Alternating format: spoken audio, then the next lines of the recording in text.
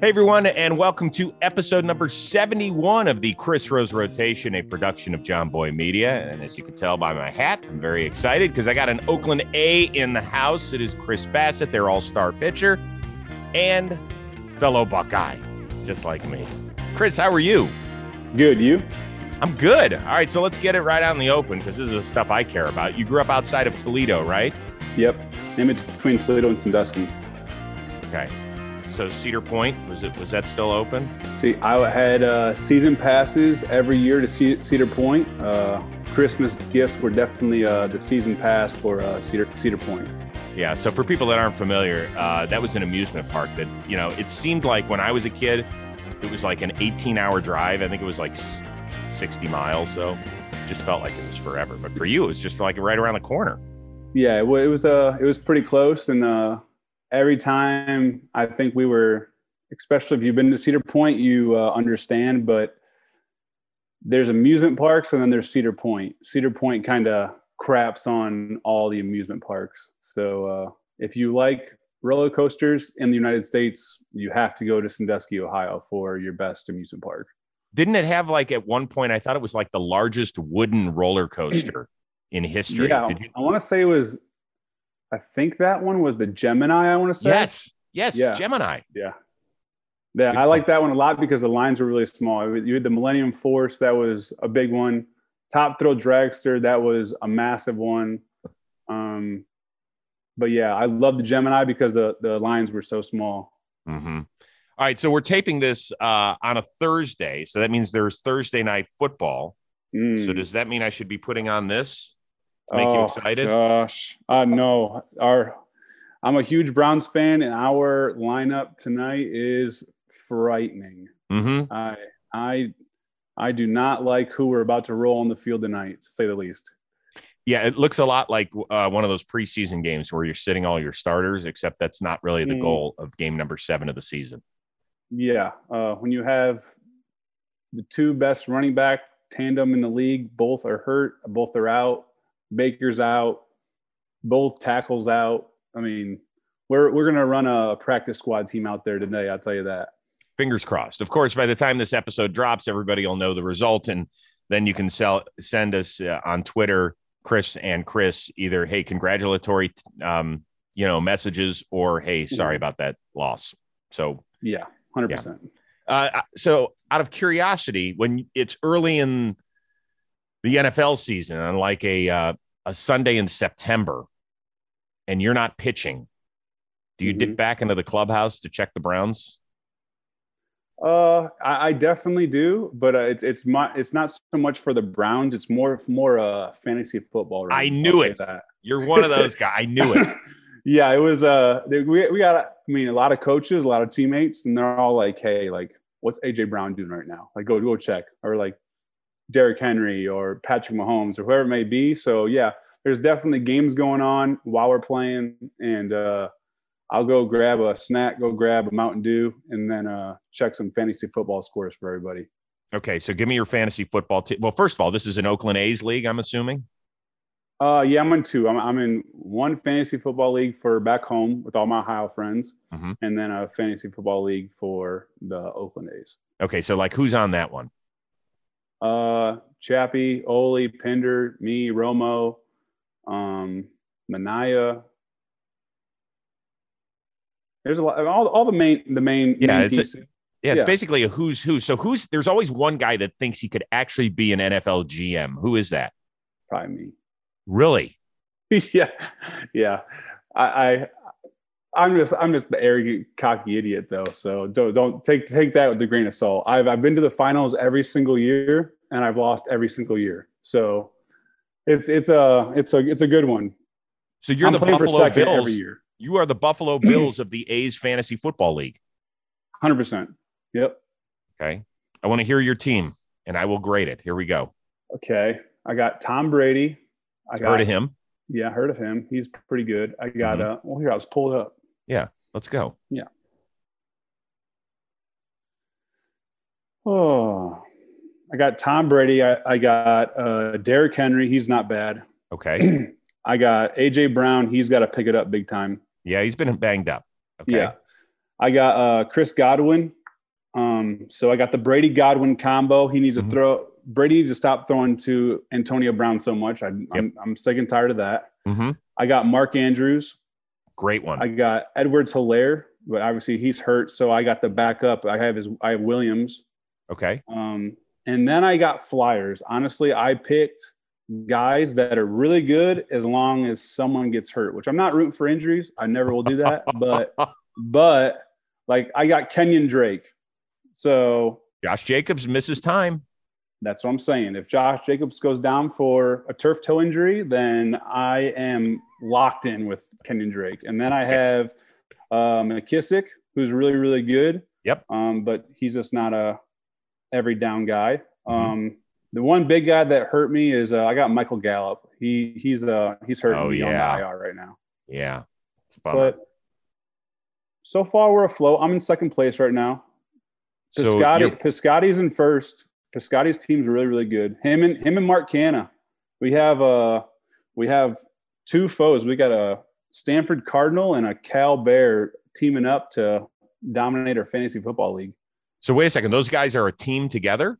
Yeah, we got a couple teams because we had so many. It's a 12-person team. 12-person league, and we got more than 12 people that wanted to play. So like Chapman and Jan Gomes they're comboing a team. They're together.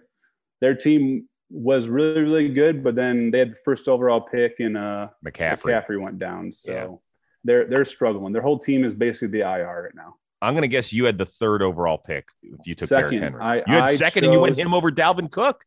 Dalvin Cook is hurt too much. I had to pick Derrick Henry. Wow. Had to.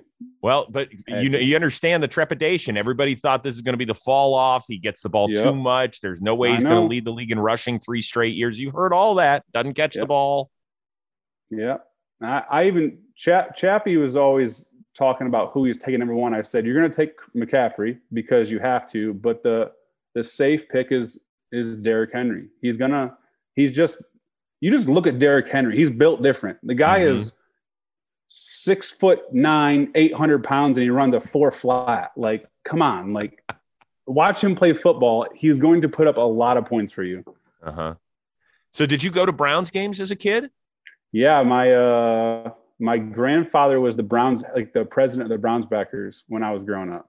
Oh, so that is awesome. For people who don't know, the Browns backers is probably the largest organized fan group throughout the entire country. And so there are Browns backers clubs that pop up all over the country. You may continue. Sorry.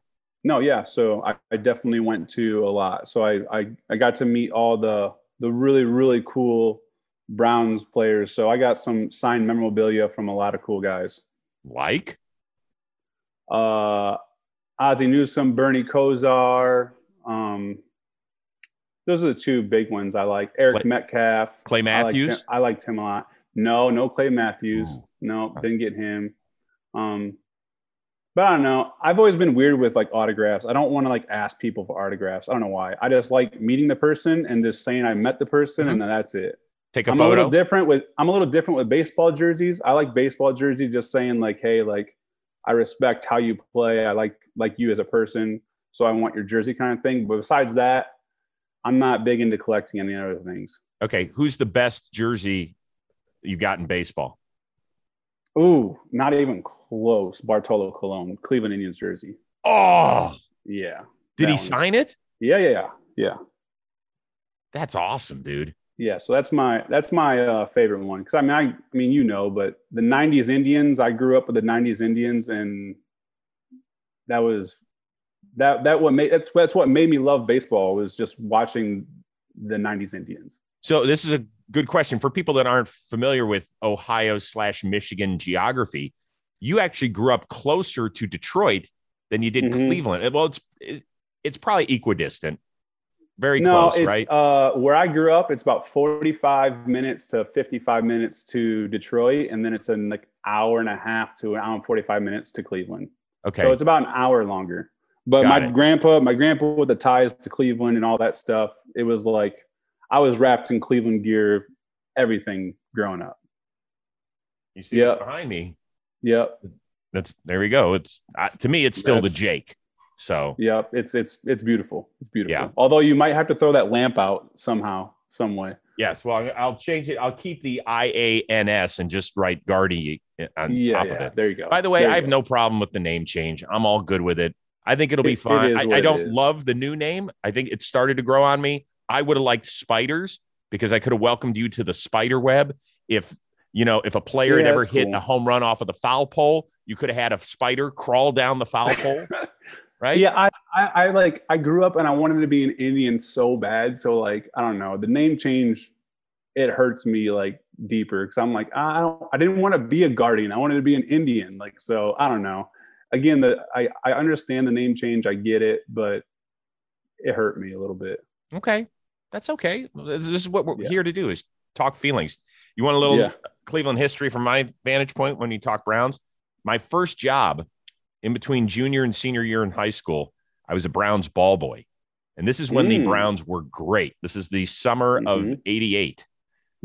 So the Browns are, right in the thick of playing the Denver Broncos. It was actually the year after the fumble by Ernest Biner. And so I started being a ball boy that year. I was a ball boy for 3 summer camps, training camps, which was great. That was Bernie, Clay Matthews. Oh, yeah. Metcalf was right about to get there. Mack, Biner, all those great teams.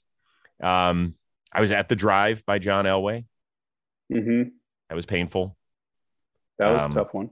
Yeah, I was at the shot by Michael Jordan. Don't even know if you were a Cavs fan, but I was there too. I was not really a Cavs fan at that time, but I've definitely rewatched the game and seen the highlights, and that one had to hurt bad. That was really bad. That was really bad. That was a bad one. Yeah. That was also the day I got my first ever speeding ticket. I was going to pick up my then girlfriend at the time. Believe me, retrospectively, she was not worth speeding for. But I was going and actually listening to John Fogerty's Center Field, and all of a sudden I hear the sirens in the background. I was like, that can't be for me. I was like, oh shit, I was going about 67 in a 40. You were jacked up. You were all hyped up for it. I was like, but I'm going to the Cavs game. He's like, that's fine. Right. Just take your time. Here's your ticket. Just slow down. I'm like, this didn't really hurt. All right. So in high school, you went, is it pronounced Genoa? Yep. Like Genoa salami, basically. Got it.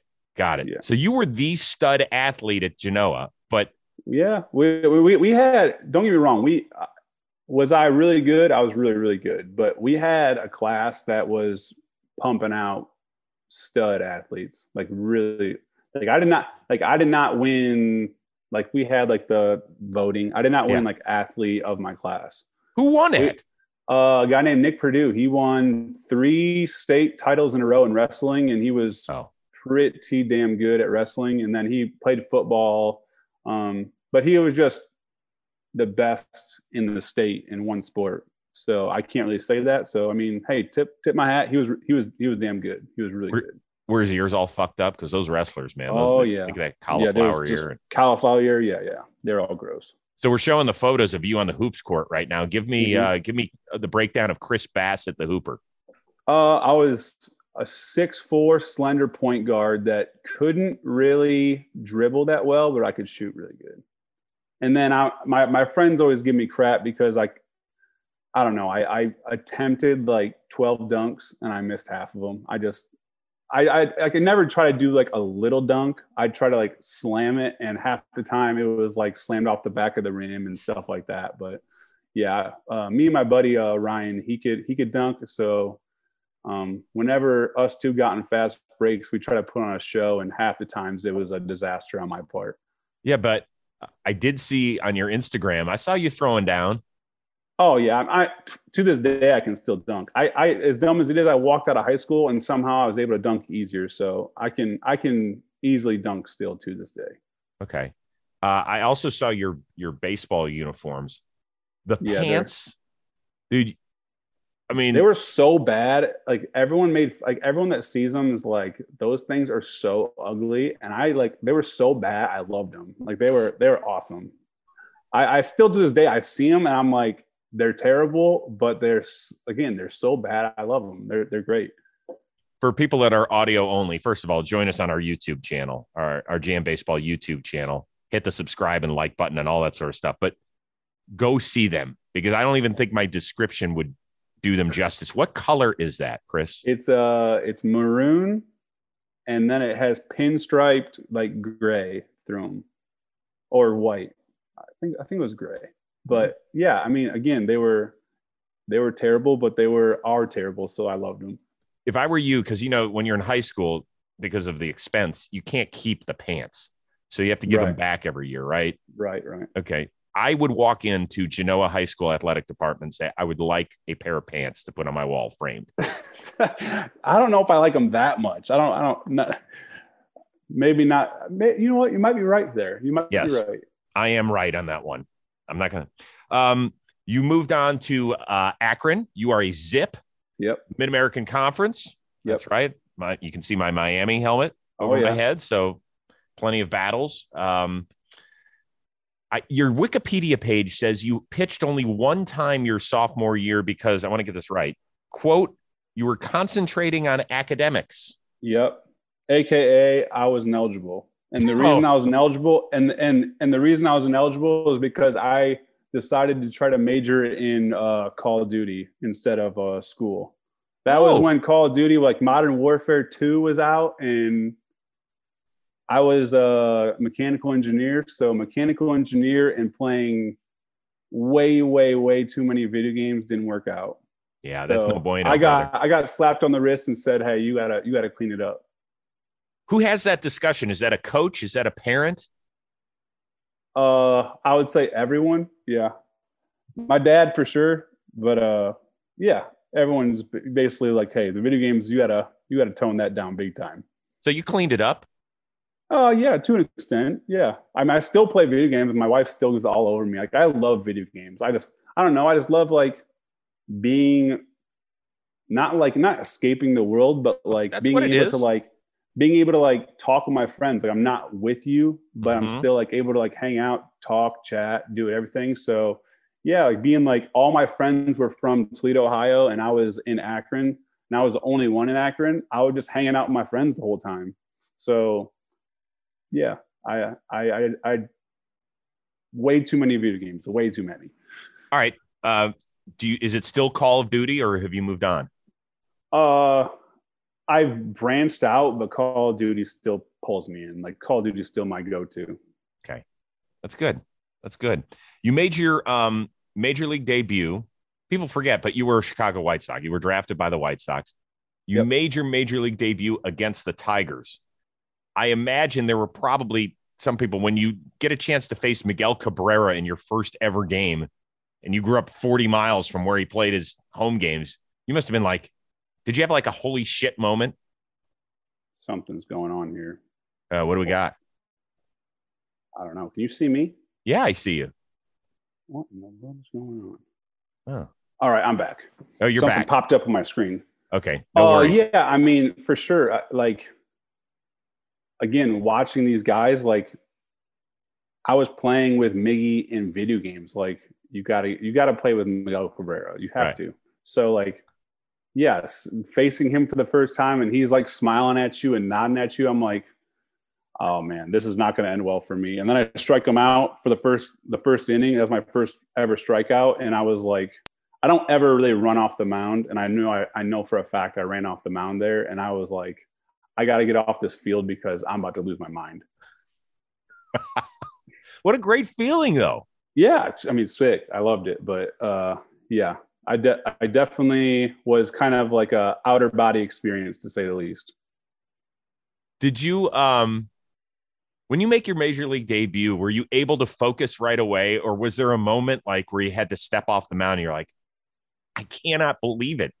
Kid from just outside of Toledo, Ohio, who went to Akron, who almost got kicked off the team because I was playing Call of Duty. I'm here.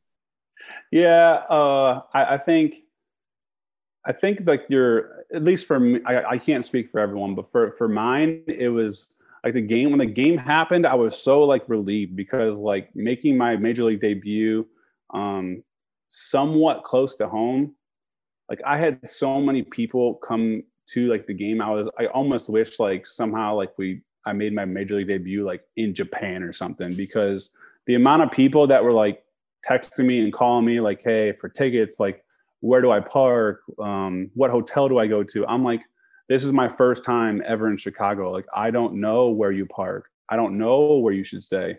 So once like the game like happened, I was like, thank God I don't have to answer my phone anymore. Like this is good. So yeah, I think that whole aspect of it all is just the overwhelming part. The game obviously is a little bit overwhelming, but there's so much stuff behind the scenes that goes on that it's like, oh my goodness, like I haven't talked to you in 2 years. Like, why are you texting me right now? So it's things like that. People just don't get it. They have no No, clue. and I mean, I can understand why. I mean, everyone thinks we get free tickets and 8,000 tickets for free, and we know the layouts of everything, and that's just not the case. It's still not the case. Hey, better. The Fall Classic is upon us, and DraftKings Sportsbook, an official sports betting partner of the 21 World Series, has a no-brainer offer for you. Bet $1 on any World Series game, and you win $100 in free bets if either team gets a hit. While a double no-hitter would be amazing, we're betting on some action. DraftKings Sportsbook customers can also get some skin in the game with same-game parlays for the World Series. Woo! Multiple bets combined for a bigger payout. DraftKings is safe, secure, and reliable. Enjoy the Fall Classic with DraftKings. Download the DraftKings Sportsbook app now and use promo code ROSE. Bet just $1 on any World Series game and win $100 in free bets if either team gets a hit. That's promo code ROSE at DraftKings Sportsbook, an official sports betting partner of the 21 World Series. You must be 21 or older. New Jersey, Indiana, or PA only. New customers only. Minimum $5 deposit. $1 wager required. One per customer. Restrictions apply. See DraftKings.com/sportsbook for details. Gambling problem? Call 1-800-GAMBLER. Major League Baseball trademarks and copyrights are used with permission of Major League Baseball. Visit MLB.com. So hit the fast forward button. Maybe 5 years later, you've been traded. You're now in Oakland, and you're facing Miguel Cabrera again. And our amazing producer, Robbie Scirocco, found this video of him like laughing at you. What is going on here? I'm sure you're talking about it's my I can barely see it in the screen. Yeah, I know what you're talking about. So it is my favorite. Like when I face Miguel Cabrera, it's like my favorite at bat. Him and Mike Trout are like my 1-2. Like I might give up an 800-foot home run here, but it's like my favorite thing to do is to face those two guys. But anyway, he just kept rifling balls, ground balls in the 6-hole off me for a couple times. And I told Marcus, I said, Marcus, we're not letting him hit a ground ball in the 6-hole anymore. We're just not going to do it. So I said, we're going to set him up. I'm going to throw him like my slider cutter thing away off the plate. And I just know he's not going to swing at it because it's not going to be a good pitch for him to hit. But then I'm going to throw a sinker in, and I want you to slide on the second pitch into that 6-hole because he's going to try to hit the ball again in that 6-hole because he keeps doing that. So I throw the pitch I want, the first pitch. The second pitch happens. I throw the sinker exactly where I want to throw it, and he doesn't swing, and he instantly pops his head up and like looks at me and like sticks his tongue out. Like, you think I didn't just see what just happened there? Like, you got 5 days in the show. I got 15 years in the show. Like, you have a lot to learn here. Like, what's going on? Like, so right when that happened, I don't think I threw a strike after that. Like, it just melted my brain. I was like, I am so overmatched here. I'm in a different world. Like, I might as well go back to rookie ball, what he just did to me. So yeah, there's a reason why Miguel Cabrera is a no doubt first ballot Hall of Famer and should get 100% of the votes. It's a great story, dude. That's really good. Yeah, that's my all-time favorite at bat, even though I walked the guy. What do you have with Mike Trout? Is it just simply the challenge of trying to get out this generation's best player? Yeah. I just think he's the greatest hitter of all time. Like he has a hole. People know he has a hole. It's like up and in. But the thing is like the hole is like so small that like if you miss it, it's absolutely annihilated. And like the cat and mouse game of like trusting that there's somewhat of a hole up and in And then once you get beat by it, because he's like, you're not going to constantly beat him up and in. This is not going to happen. He's going to make that adjustment. So you have to like throw enough pitches off the plate to get him back up and in. But it's just, like I said, I understand Barry Bonds. I get that aspect of it. But the whole steroid situation, it makes me elevate Mike Trout over Barry Bonds. So I have Trout 1, Barry Bonds 2. You would have liked to have faced Bonds?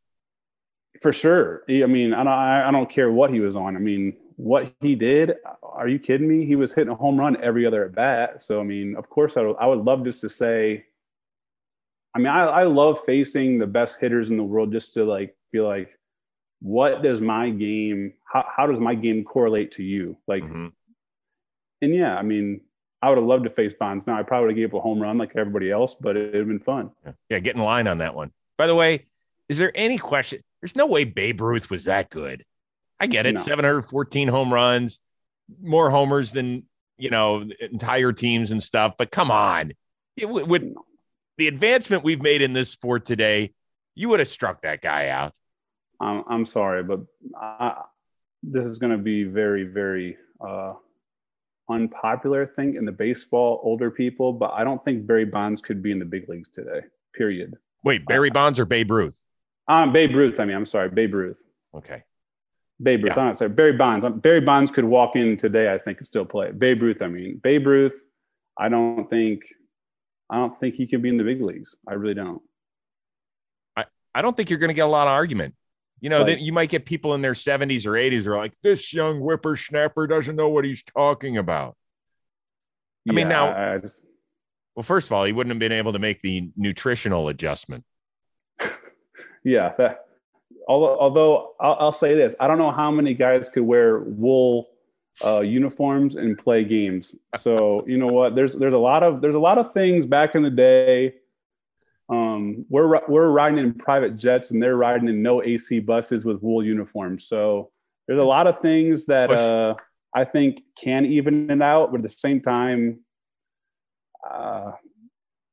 pitching back then was pretty poor, to say the least. Yeah, that's pretty good. You mean there weren't guys coming in with 98 in sync in the 7th inning out of the pen? Yeah, I would love to see what Babe Ruth did with like Blake Trinan. Like I would love to somehow throw those two guys together and just be like, hey, this is what we're trying to hit now today. Dude, there were guys with 3 fingers pitching back in the day. Now. Yeah. Now we've made progress. You were traded right after your first stint in the major leagues in the 2014 offseason. Were you shocked? Yeah, for sure. Just because, how Twitter was, like, I went to bed and there was a trade that was going down and they announced who was getting traded for Jeff Samardzija, and I was not one of them. So I went to bed and I texted my buddies and I said, hey, like, sorry, like, I loved playing with you, but it stinks that we're no longer playing together, blah, blah. And then I wake up in the next morning and my phone's exploded. And I'm like, what is going on? And it's because I was traded. So, yeah, I think especially in today's world, everyone has to be first on Twitter rather than being right. So I think I was kind of just a part of that. Wait a second. The White Sox didn't call you and were like, hey, you're part of the deal. You found out on your phone? Yeah, I found out on Twitter. Doesn't that kind of suck? I hear that so many times now that it is what it is. And honestly, I had 20 days in the big leagues, so I don't hold anything against. No, but there's the a way, Sox. Chris, there's a way you treat people. And I don't care if you've had 3 weeks in the show or you've had 30 years in the show. I think that if you're changing somebody's life, and we forget that, like we as baseball fans, we're just like, okay, how does this impact our team? That impacted your life. And all it takes is this. Hey, Chris, we're making a trade. You're really talented. We think you're going to be a great big leaguer, but we have a chance to get a guy that's established right now and help us. How much does that take? I don't disagree with you at all, but that's just unfortunately not the way a lot of these things work. but I agree with you. That's the way it should go down, but a lot of these trades don't go down like that. Well, it was interesting because we had your teammate Andrew Chafin on. He found out he was in the Cubs bullpen that day, and he saw it on a crawl that Andrew Chafin was being traded to the A's. He's like, well, I guess I'm not pitching today. And you know how Chafin is. I mean, Jesus, that guy's heart rate doesn't get above 0 sometimes. No. But he also told us another very interesting story when he joined us here on the Chris Rose Rotation. Give a listen to this. Chris Bassitt and I have the same agency, and he reached out and was like, hey, bud, you can just stay with me. We got extra rooms in the house. And so he really stepped up big time for me there and hooked me up with that. So wait a second. Are we doing this from Chris Bassitt's house? Where are we? Yeah, that's his refrigerator back there. I mean, it's their rental, but yeah. I'm sitting at his island at the kitchen right now. I think in the meantime, what we ought to do is go through Chris Bassitt's fridge. I mean, really. Nah, I can't do that. I'll show you this though. I get one drawer in the bottom of the fridge. Let's see if you can see it. Can you see that good? So I got my drawer in the fridge, which is all I need. Yeah, that was a drawer full of beer, and that was Chafin's. What type of roommate is he? A+. I mean, me and him got along so good just because we're just two country boys, honestly. And I bought a 1966 Ford F-100.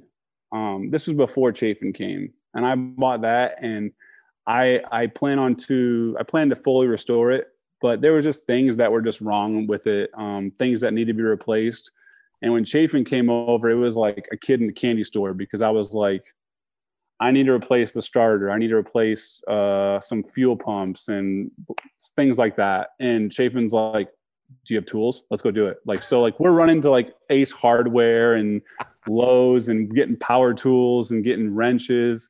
So yeah, before we went to the field, we were underneath my truck ripping things apart and having fun with that. So yeah, it's Chafin and I were definitely a very good fit. He was great. I don't mean to judge people, but he looks like the sort of guy that would lie around on your couch in his tidy whities. No, he's not actually. He's very as crazy as it is, he's very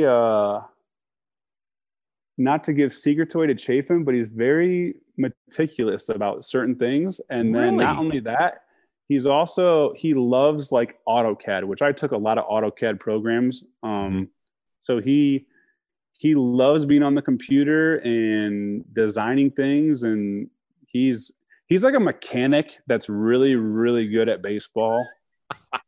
So I think if he can make the money that he does in baseball through being a mechanic, he'd quit baseball tomorrow. Yeah, I'm not so sure that happens. The auto shops where we're rolling through 4 or 5 million a year, they're not really auto shops.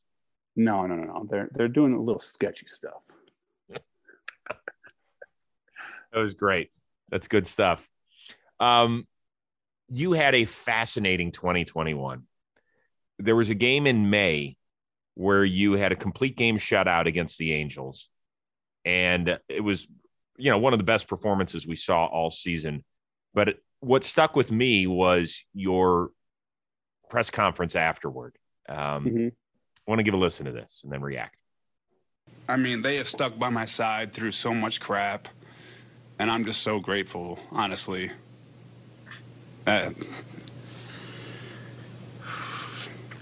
I'm grateful. There's so many people that have pushed me when I was going through so much crap. My wife, I mean, obviously I have a little girl, but dang, man. Bomel, I mean, Shulman, everyone, Nick, everyone, as dumb as it is, the clubbies, everyone just pushed me when they knew I was struggling through so much stuff. And like I said, I'm just grateful. I'm grateful to be here. When you hear that, what do you think? Yeah, I said I had the same thoughts. It was just an overwhelming experience. It wasn't it wasn't a complete game. Like, I hope I throw a lot of complete games. It was just more so just like people like that pulled me aside after that game and was like, we didn't think, or we didn't know if you were never be able to play again. Like, the way that you were bouncing back after TJ, we just didn't know. But like, the work that you put in with us, how much you trusted us, how you basically fought to get back, we couldn't be more proud. And I would say that whole experience was just, it was like just too much for me at the time, kind of thing, which, I mean, it still is to an extent, but I mean, I obviously have accepted it a little bit more. But yeah, I just think, people hear TJ or shoulder surgeries or hamstring or whatever it may be in a sport, and they think, well, you're going to be back at this certain point. And so when I had TJ, I thought, okay, this is such a common injury now in baseball that this is the timeline. So they basically gave me a piece of paper and said that in 5 months you're going to do this, in 6 months you're going to do this, and you'll be back in roughly 15 months. Well, when that didn't happen for me, it was like, okay, it was kind of panic because I was getting shut down because I had like nerve irritation in my arm because my arm wasn't bouncing back totally right. So yeah, like, just people constantly pushing me every day, because I don't know, my mentality, my personality is just like, so like, I don't know, happy-go-lucky, and I'm pretty much just positive as can be every day. But that, I mean, kind of destroyed me for roughly 6 months. I hated baseball. I hated being there just because I just didn't feel like I was making any progress. But then not only that, I just felt, I felt like my career was kind of slipping away and I just didn't have any control over it. And then once I kind of broke through all that, that's when obviously I had everyone to kind of thank for just constantly pushing me through all that stuff. Did you ever think about quitting? No, I would literally, I've always told myself, like, even like today, like, someone's like, I'm going to have 30 teams tell me you're done before I quit. Like, I would have played, I would have been throwing 87 or 86, whatever I was doing when I was trying to get back from rehab, and getting shelled, as long as one team was saying, hey, you can still play. So I never thought about quitting, but it was just, I never went from, I thought I was like pretty dang good to really bad, and I could do nothing to like stop it. So that was the worst part, was I just didn't know who was showing up to the field that day. I just, with the nerve stuff that I went through, it was like one day I was throwing 92, 93. The next day I was throwing 84, 85. And I had no feeling that was like basically telling me you're going to throw 85 today. It wasn't like my arm was hurting. It was just like my arm was like almost, I obviously people say like dead arm. I had something like that, and it sucked for 6 months and it was terrible. But like, the fact that Oakland like didn't release me, the easiest thing I look back is like, why did you guys not release me? But they obviously saw something that I just didn't at the time. Appreciate your vulnerability on that. It was one of the moments that stuck with me this year. And I think it's really important. And listen, we're in testosterone driven business, right? Mm-hmm. And some people think it's like, why are you crying? Like, I thought it was great. I think you showed us what the struggle was all about. And your point about us as fans not being privy to the struggle of rehab and the emotional ups and downs, you let us into your world. And I thank you, because I know that wasn't easy. Yeah, I mean, it's not like that. Like, just that. Like, I feel bad for so many guys that like get hurt, and then I just see like the fans' reaction of, why is this guy struggling, or why is this guy struggling? And it's like, if y'all only understood like the game, or even like the surgery aspect or bouncing back from something, it's incredible how hard it is. Because to be good at this level, you have to be on your game, and to have something basically holding you back, it's so hard to compete at this level. That's with everything. I mean, I'm not talking about baseball. That's with everything. If something's holding you back on and off your career field, you're just not going to be good. You're just not. Who's your buddy? Yeah, there. that's my dog. Come here. Say hi. Yeah, let's see Say the hi. stuff. Oh, what a Oh. gorgeous dog. Yeah. We got a name here? She's a golden doodle, but she's what you call a flat coat golden doodle. So, yeah, she looks basically like a golden retriever. Yeah. Yeah.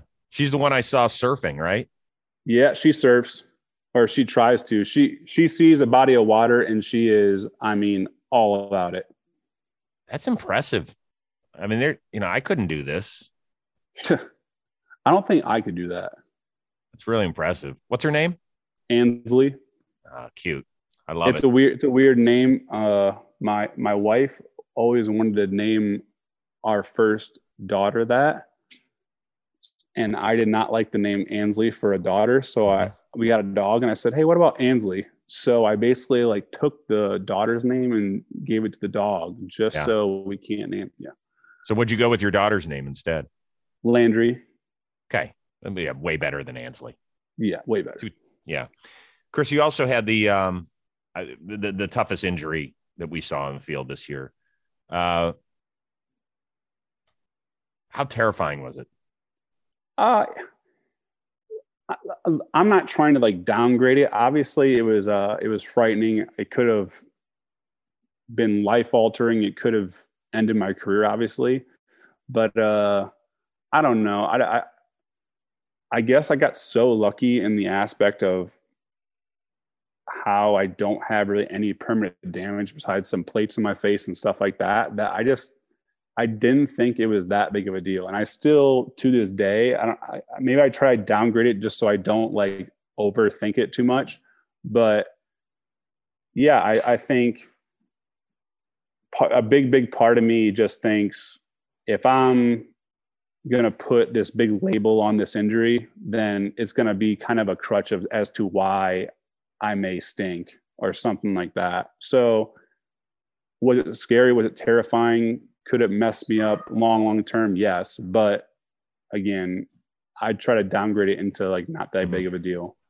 But what were the emotions when you got back out on the mound? Was there any thought about what had happened, or were you just focused? It wasn't really much at all. It was, for me, it was way more like, hey, come here. Hi, Landry. I love this. This is great. Oh, hi, Landry. Hi, sugar. So I just got home. Say hi. Oh, I love it. Oh my gosh. Too cute. Oh, look at that. Look at the wave. Look at the wave. Oh. She got stung by a bee yesterday. That was really fun. Yeah, that's always a scary one. Honestly, like I don't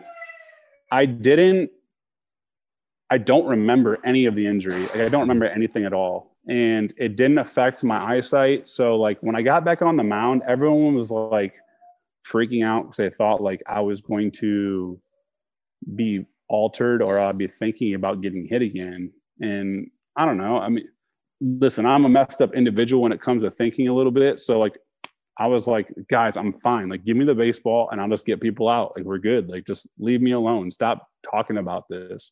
So, yeah, I mean, I just thought I was so wrapped up in like our team and like trying to get to the playoffs that I didn't care about any of it. Okay, good. I'm happy about that. That doesn't make you messed up. That makes you Chris Bassitt. I think that's cool. And it happened a few weeks after the pinnacle of your career, getting to pitch in Colorado at the All-Star game. Yeah, that was sick. So when you get to something like that, what was the first thing that went in your mind as you're like arriving at the park and you're around all these other great players? Oh, I mean, everyone kind of warned me about like, hey, enjoy the moment. Like it goes by quick, but like you're going to be pulled in so many different directions that it's going to be the most hectic 3 days of your life. And my gosh, were they right? It was alarming how little free time that you have.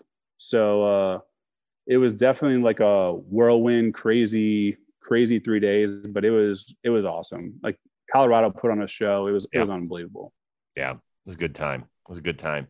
Let me ask you real quickly. We're on the off day of the ALCS, and you face the Astros 19 times a year as a team.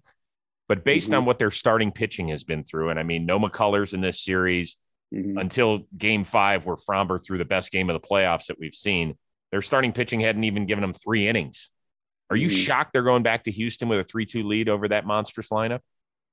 You have to be. I mean, am I shocked because it's Houston? No. Like, Houston is so good. They're just such a well-oiled machine when it comes to having an elite bullpen, having an elite lineup. They obviously have really good starting pitching, but McCullers being out, I thought was going to be massive. So when McCullers got hurt, I was basically like, okay, like, I don't see how in the world they can basically bridge this gap. And they bridged the gap somehow. Like, how they went through Boston and hold a 3-2 lead right now is mind-boggling to me. By the way, real quickly, and I got 2 more things. I'll let you go back, be daddy to Landry.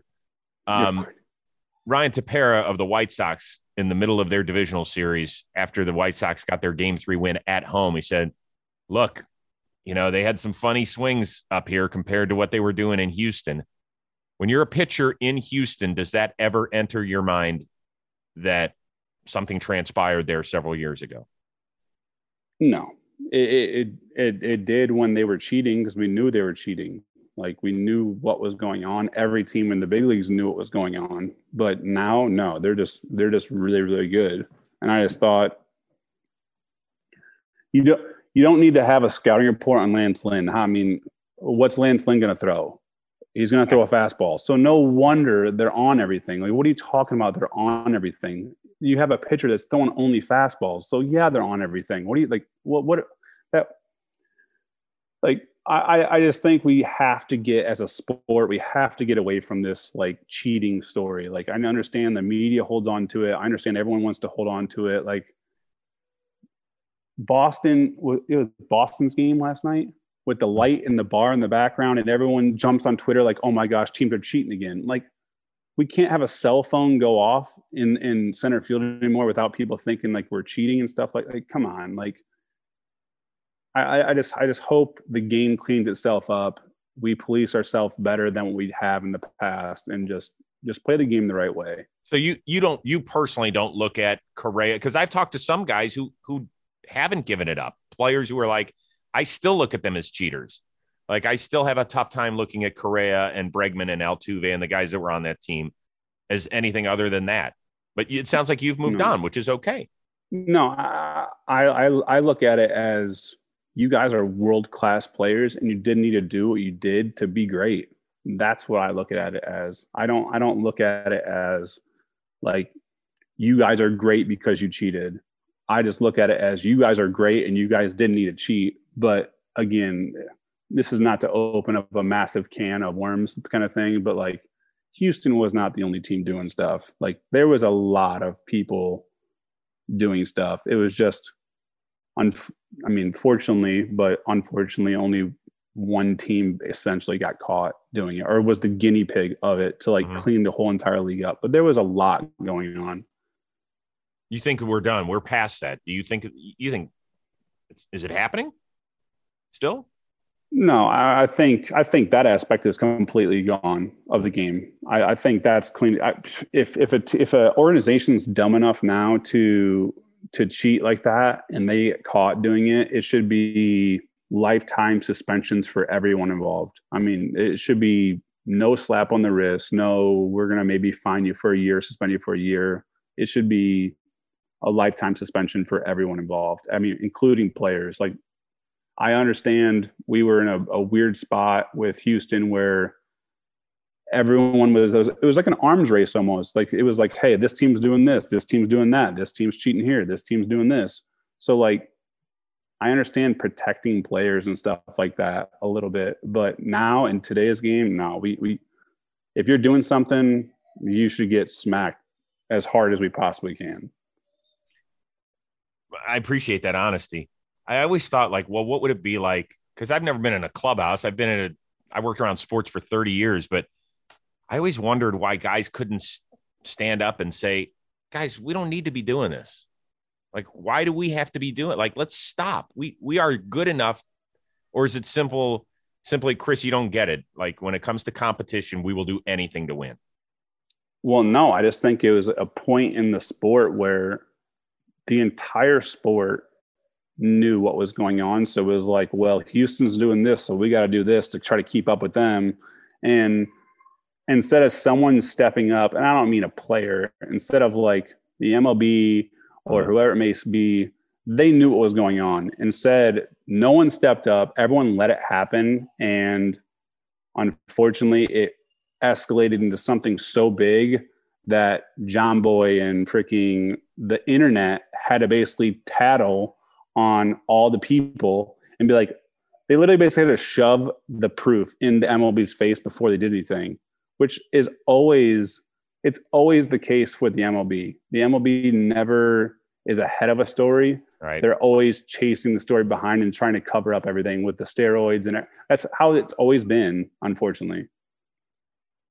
You're dead on, man. We're not proactive as a sport enough. We're very reactionary. Thank God for Jimmy. Thank God for John Boy. I mean, it's just unfortunate. I mean, again, like it'd be one thing if you just genuinely didn't know what was going on, but everyone did. We just didn't do anything.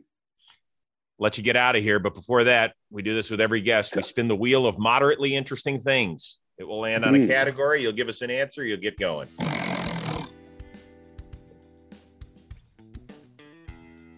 Oh, good one. You're in trouble. What's the most trouble you ever got in with your parents outside of the Call of Duty your sophomore year at Akron? Oh, man. Honestly, I'm not saying I was a goody two-shoe, but I didn't really get in much trouble, so to speak. You never got grounded for anything? I'll say this. And I didn't get in trouble with the cops by any means, but we toilet papered a house, and we was like 5 guys, 5 girls toilet paper in a house, and one girl poured Dawn dish soap on a car, and it somehow, some way, like peeled the damn paint off the car. So like that was probably, and like the cops were involved, and we had everyone running from the cops because we kind of got busted in the act. So yeah, I think that was like the worst in trouble I ever got, but I didn't actually get in trouble. Could you imagine if it had rained that night, what that car would look like? It was, yeah. To this day, I still don't understand how Dawn dish soap, literally peeled paint off a car. I still, you know what? I still call funny business on that. Something weird happened, but yeah, that was the worst thing. My rap sheet is basically my rap sheet 0. So good. I don't got any like really good. I have a rolling stop ticket, so we're in trouble there. You're good. Call Chafin. He'll tell you exactly. He'll break it all down how the chemical compounds inside of Dawn's soap can ruin a paint job. If Chafin had his damn auto body shop, we would have been perfect. We would have got out of it scotch-free. We're good. Another Ohio guy, man. We're all just weird. Yep. Chris, this was a ton of fun, man. I love getting to know you a little bit better. You had an awesome season. I wish you the best of luck with your family there in the off season. Be healthy, and we'll look forward to a 2022. But most importantly, go Browns tonight. Go Browns. Well, don't ruin my whole weekend. I might have to hit you with a text mid-game. Sounds good. Dude, I really appreciate it. It was a blast, and enjoy the next few months as well. We'll catch up with you some more down the line, all right? Sounds great. All right. So for our outstanding producer, Robbie Scirocco, and our outstanding guest today, Chris Bassitt, the all-star of the Oakland A's, I'm Chris Rose. We'll see you next time on the Chris Rose Rotation, a production of John Boy Media.